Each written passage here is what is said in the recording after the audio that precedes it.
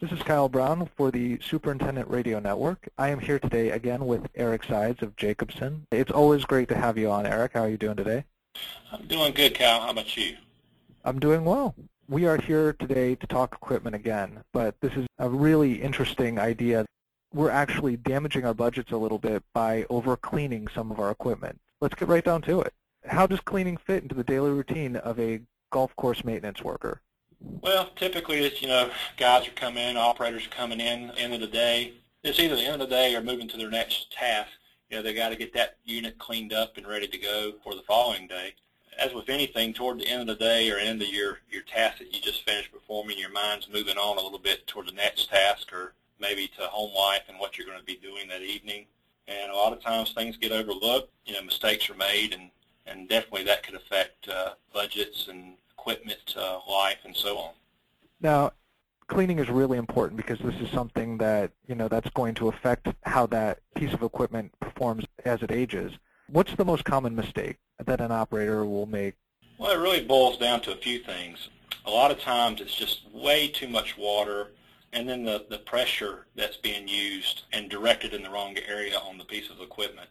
Sometimes we tend to go overboard, and I kind of joke, sometimes I call it the fire hose. I've been on courses where they've got the irrigation line, and typically that's about a good inch and a quarter, inch and a half hose.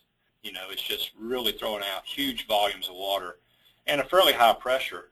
And doing so, that's what's going to get water into places that we don't want. Things like, lift arms and caster wheels, rollers, that water will be injected into those items and push grease out, and of course water goes in, and the next thing you know, rust develops and, debris gets in there along with that because you've got dirt that you're blowing through into the bearing, and that causes wear. And, electrical components, things like relays and switches on your instrument panels, the coils that operate our hydraulic components, we're throwing that water on that component.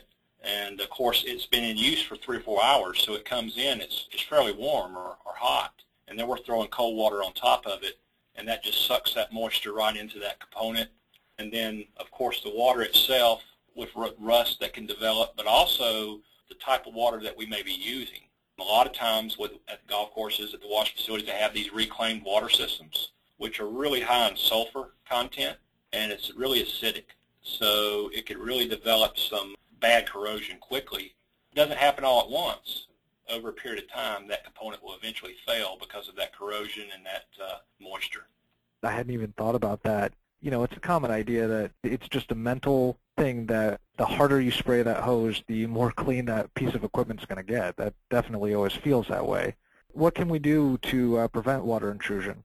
Well, I think what I'd like to see would be a smaller hose size that's going to restrict the amount of water that you can actually throw at that unit and electrical components and so forth. Typically a 3/4 size hose. That's about slightly larger probably than your household garden hose. And then the irrigation line could be upwards of 160 psi. So I'm really looking for more around 60 psi to 80 psi at the maximum. And that's probably your typical household water pressure. But, one of the best solutions I think that we could use is air. Air is readily available. You could use compressed air, which would be the shop air. But I've also seen guys use backpack blowers where they use the blow-off cart pass and so forth. But you could take that air from that backpack blower and knock off the mass majority of debris, the grass that collects on the unit. And then you could actually just use the water to kind of wash the unit down around the reels and, around where the grass majorly collects. One thing I would say is never to use a pressure washer because upwards of 1,200 psi, things like that, you're getting water into places that you don't want and you're damaging components. It's not a good idea to do that. Speaking of which, what are the parts that we want to say don't get water in these places? Not to direct water around the instrument panel. I kind of joke a lot of times when I'm doing technical schools with technicians, and I say, pull your car up here, open the door up, and I'm going to wash the car off. And, I'm teasing, but that's really it. Realistically, that's what we're doing. We're throwing water right on our dash or our instrument panel of the car, if you think about it that way. So avoiding those instrument panels, if there's fuse boxes and relays that are typically they'll have a cover on them, but with that high volume of water coming in, it can shoot up underneath the cover and get in. So avoiding those areas from direct water spray. Overspray, that's going to be found. The unit's rained on, dew's coming up on the machine, and that's generally what those covers are for. But it's not designed really to keep out this huge volume of water and debris coming in at it. The other thing I see guys do that is really a no-no is running the engine and actually washing the piece of equipment off while the engine's running. I've seen a engine actually get locked up or seized because it basically, as it was running, they directed the water close to the air intake for the engine, and of course it pulled it in, and the water filled up the piston area and locked the engine up and bent the connecting rods. So that's definitely a no-no as well. It's tough enough to manage an equipment budget with regular repairs. But you're telling me that, doing proper cleaning then, that can really affect your equipment budget? Absolutely. I mean, if you think about a switch here, a relay here, and it's $50 here, $75 here, and the next thing you know, over how many pieces of equipment that you have. All this doesn't happen at one time. It's a gradual process. All these components that get hit with this water basically are subject to fail over a period of time.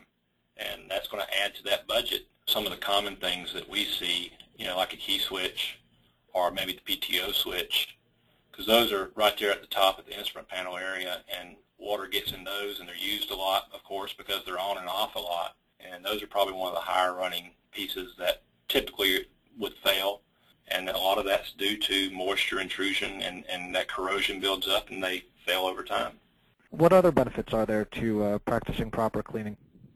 One of the things that I was out up at a course one time, and there was a technician that actually would, once a month, he would go in and buff the hoods with wax and really clean the equipment, kind of like on a monthly basis, really shine it up real good, make sure it was cleaned properly. And one of the things that I think that you may find is it's kind of like if you take care of something and make it really look nice, I think the operator tends to have pride with it and will take better care of it. That's true. I can definitely see how it would be a lot easier to get your crew to respect the equipment if it looks like it needs to be respected. These are some really great tips that I think that a lot of our supers will be able to talk to their crew members and really be able to use these. Thanks so much for your help again. Thank you, Kyle.